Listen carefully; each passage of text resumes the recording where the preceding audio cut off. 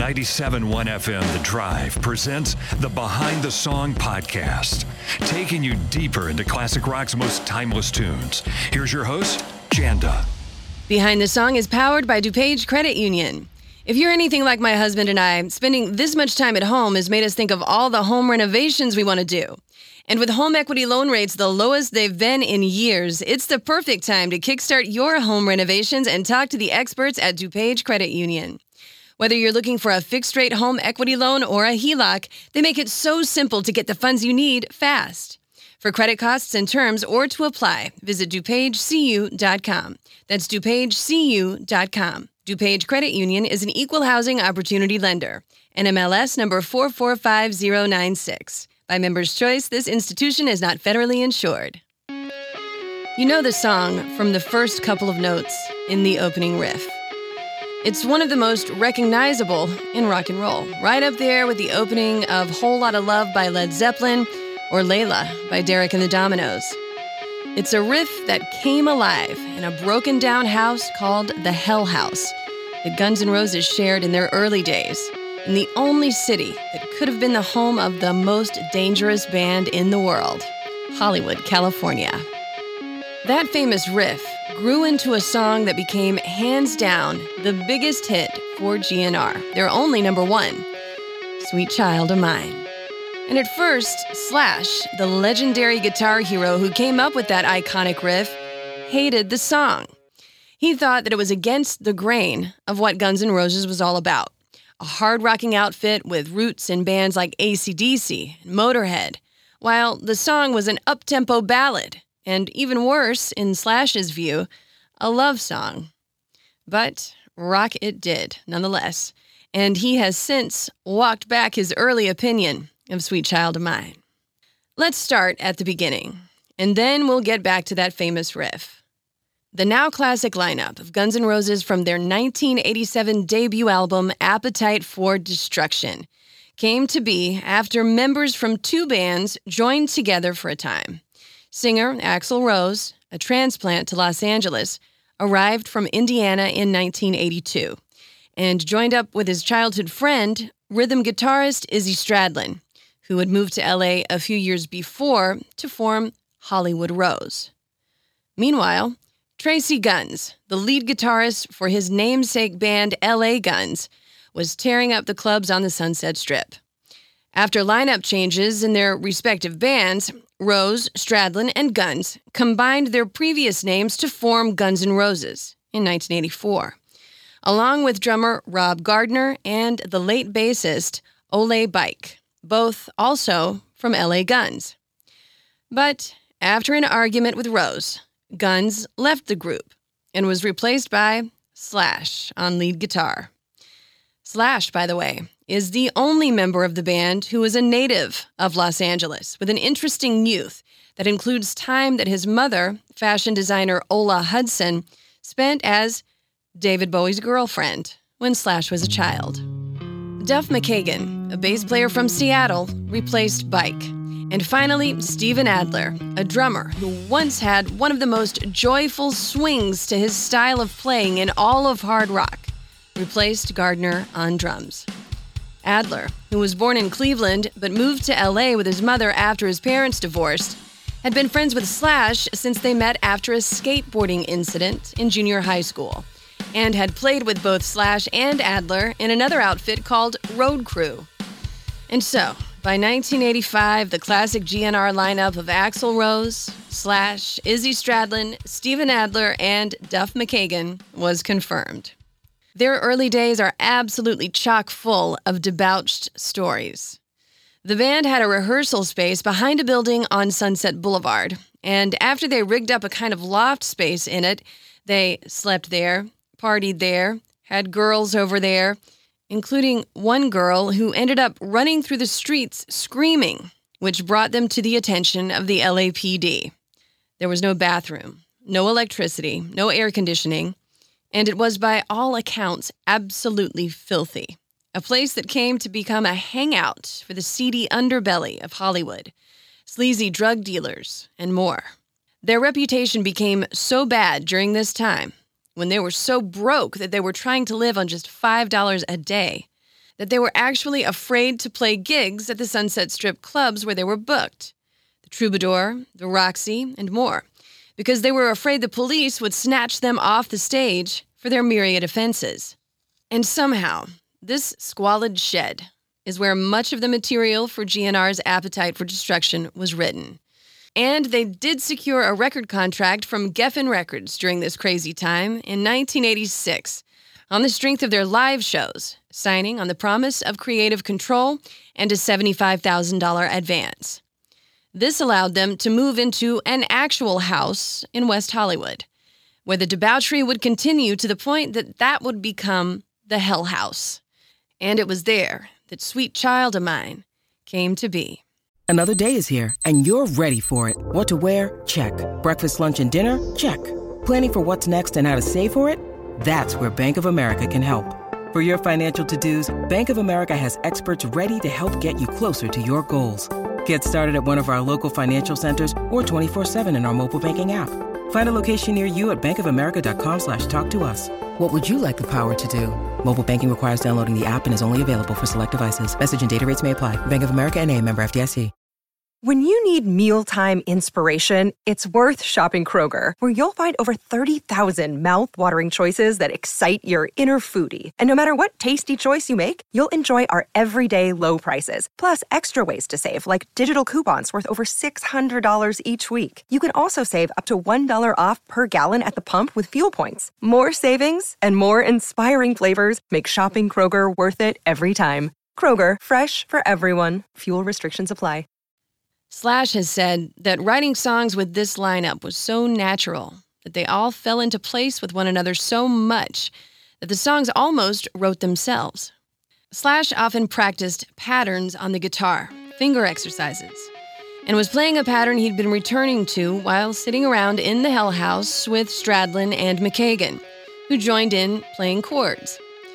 That pattern is the opening riff of Sweet Child of Mine, what was once just a practice riff that Slash used to warm up on his guitar. Rose, having heard this, asked the others to play it again the next day during rehearsal. He had assumed leadership of the band fully by this time, and he had something in mind for the music they just stumbled upon while jamming. Axl Rose, then in his mid-20s, had recently met the 19-year-old Erin Everly, daughter of Don Everly of the legendary rock duo the Everly Brothers. She had grown up in Hollywood and was no stranger to the rock scene on the Sunset Strip or the pitfalls of the rock and roll lifestyle. Her parents had divorced over her father's issues with drugs. She was a model and always had money, and the two fell head over heels in love. By all accounts, this relationship was one of the most profound in Axl's life to that point. He had a very troubled childhood in Indiana. He was the son of a grifter named William Rose, who was later murdered and who Rose says abducted and molested him at age 2, before taking off, never to be seen again. Rose didn't know the true identity of his father until finding insurance papers by accident when he was in his teens. His mother married a very religious, very strict man named Stephen Bailey when Rose was a child, and his mother changed her children's last name to Bailey. It was a rough upbringing. Rose says Bailey beat him and his sister and half-brother throughout their youth. The children were raised in the Pentecostal church, where Rose began singing in the choir. And so troubled by his origin story and his home life, he began exhibiting delinquent behavior, getting arrested dozens of times for intoxication and more petty crimes. He took off for Los Angeles in 1982 and changed his name to W. Axl Rose as a way of separating himself fully from his upbringing. After a childhood like that, with so few bright moments, and in a rough and tumble world trying to make it as a singer in Hollywood, he met Everly, a girl of profound beauty, with rock and roll roots and plenty of time for Axl Rose, who seemed to understand his chaotic mood swings and even matched them with her own. Two peacocks finding each other in a rock and roll jungle.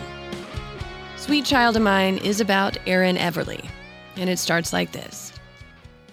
She's got a smile that, it seems to me, reminds me of childhood memories where everything was as fresh as the bright blue sky. Now and then when I see her face, she takes me away to that special place. And if I stared too long, I'd probably break down and cry. Sweet child of mine. It is Erin Everly that you see in the music video for this song. And in fact, all of GNR's girlfriends at the time made an appearance in it as the band was filmed rehearsing. It was the first music video made in the 80s that reached over 1 billion views on YouTube. Good thing for the band. Axl Rose initially wanted the video to portray a dark concept about drug trafficking, but that idea was rejected by Geffen Records. It was one of the few times that he didn't get his creative way, and suffice to say, it wouldn't have had the same mainstream success if he had. And the song continues. She's got eyes of the bluest skies, as if they thought of rain. I hate to look into those eyes and see an ounce of pain. Her hair reminds me of a warm, safe place where as a child I'd hide and pray for the thunder and the rain to quietly pass me by. Sweet child of mine. It's a mercurial man with a troubled past, with difficulty finding anywhere that feels safe to him, finding it in true love with a beautiful girl who seems to understand him. When the song ends with the line, "Where do we go now?" we're left thinking that that's about wondering if the relationship will be able to sustain, as so many others in Rose's life hadn't. But it was partly a studio accident. When the band rehearsed and recorded it, at one point, the line came up as a real question. Where do we go next within the context of this song as they were playing it? It's one of the happy accidents that makes rock songs so interesting. Similar to how the stutter in BTO's You Ain't Seen Nothing Yet was also unplanned. But that's rock and roll for ya. When Appetite for Destruction was released in July of 1987, it didn't exactly blow up the charts. And it wasn't until the band toured as an opener for Aerosmith and Sweet Child of Mine was released as a single and the video for it hit MTV that the sales of the album started to skyrocket.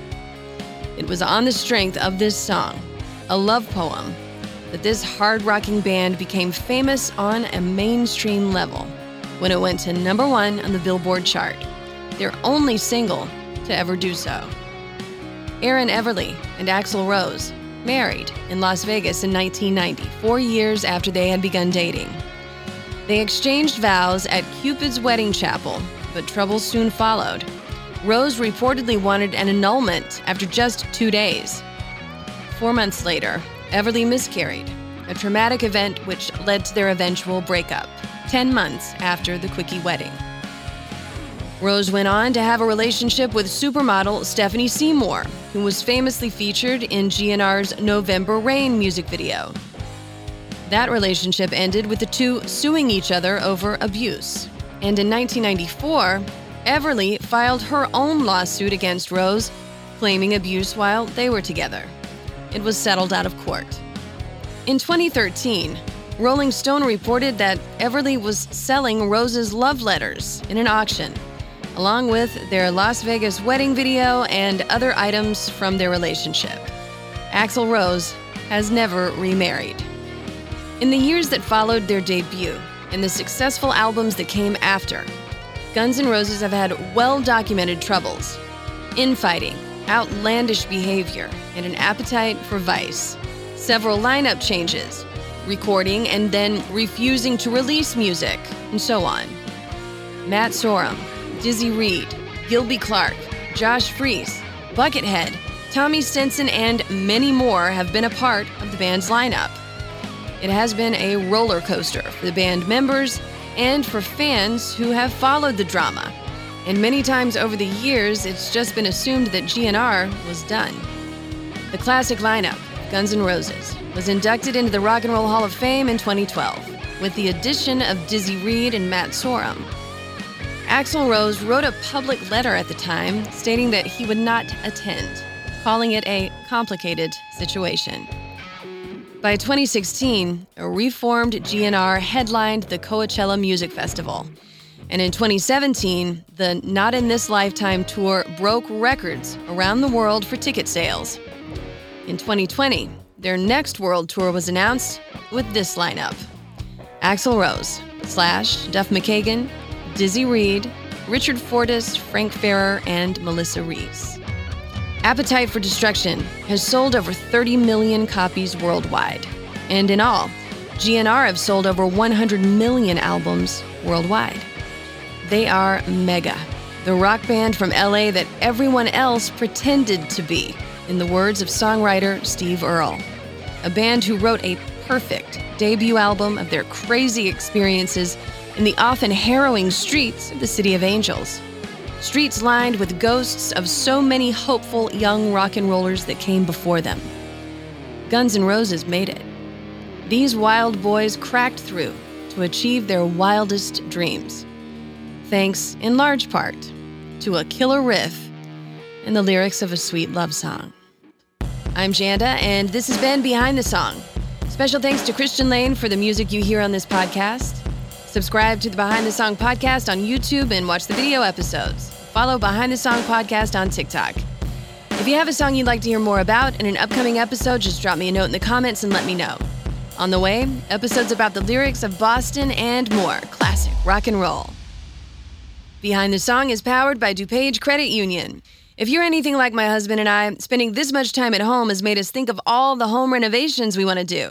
And with home equity loan rates the lowest they've been in years, it's the perfect time to kickstart your home renovations and talk to the experts at DuPage Credit Union. Whether you're looking for a fixed-rate home equity loan or a HELOC, they make it so simple to get the funds you need fast. For credit costs and terms or to apply, visit DuPageCU.com. That's DuPageCU.com. DuPage Credit Union is an equal housing opportunity lender. NMLS number 445096. By Members' Choice, this institution is not federally insured.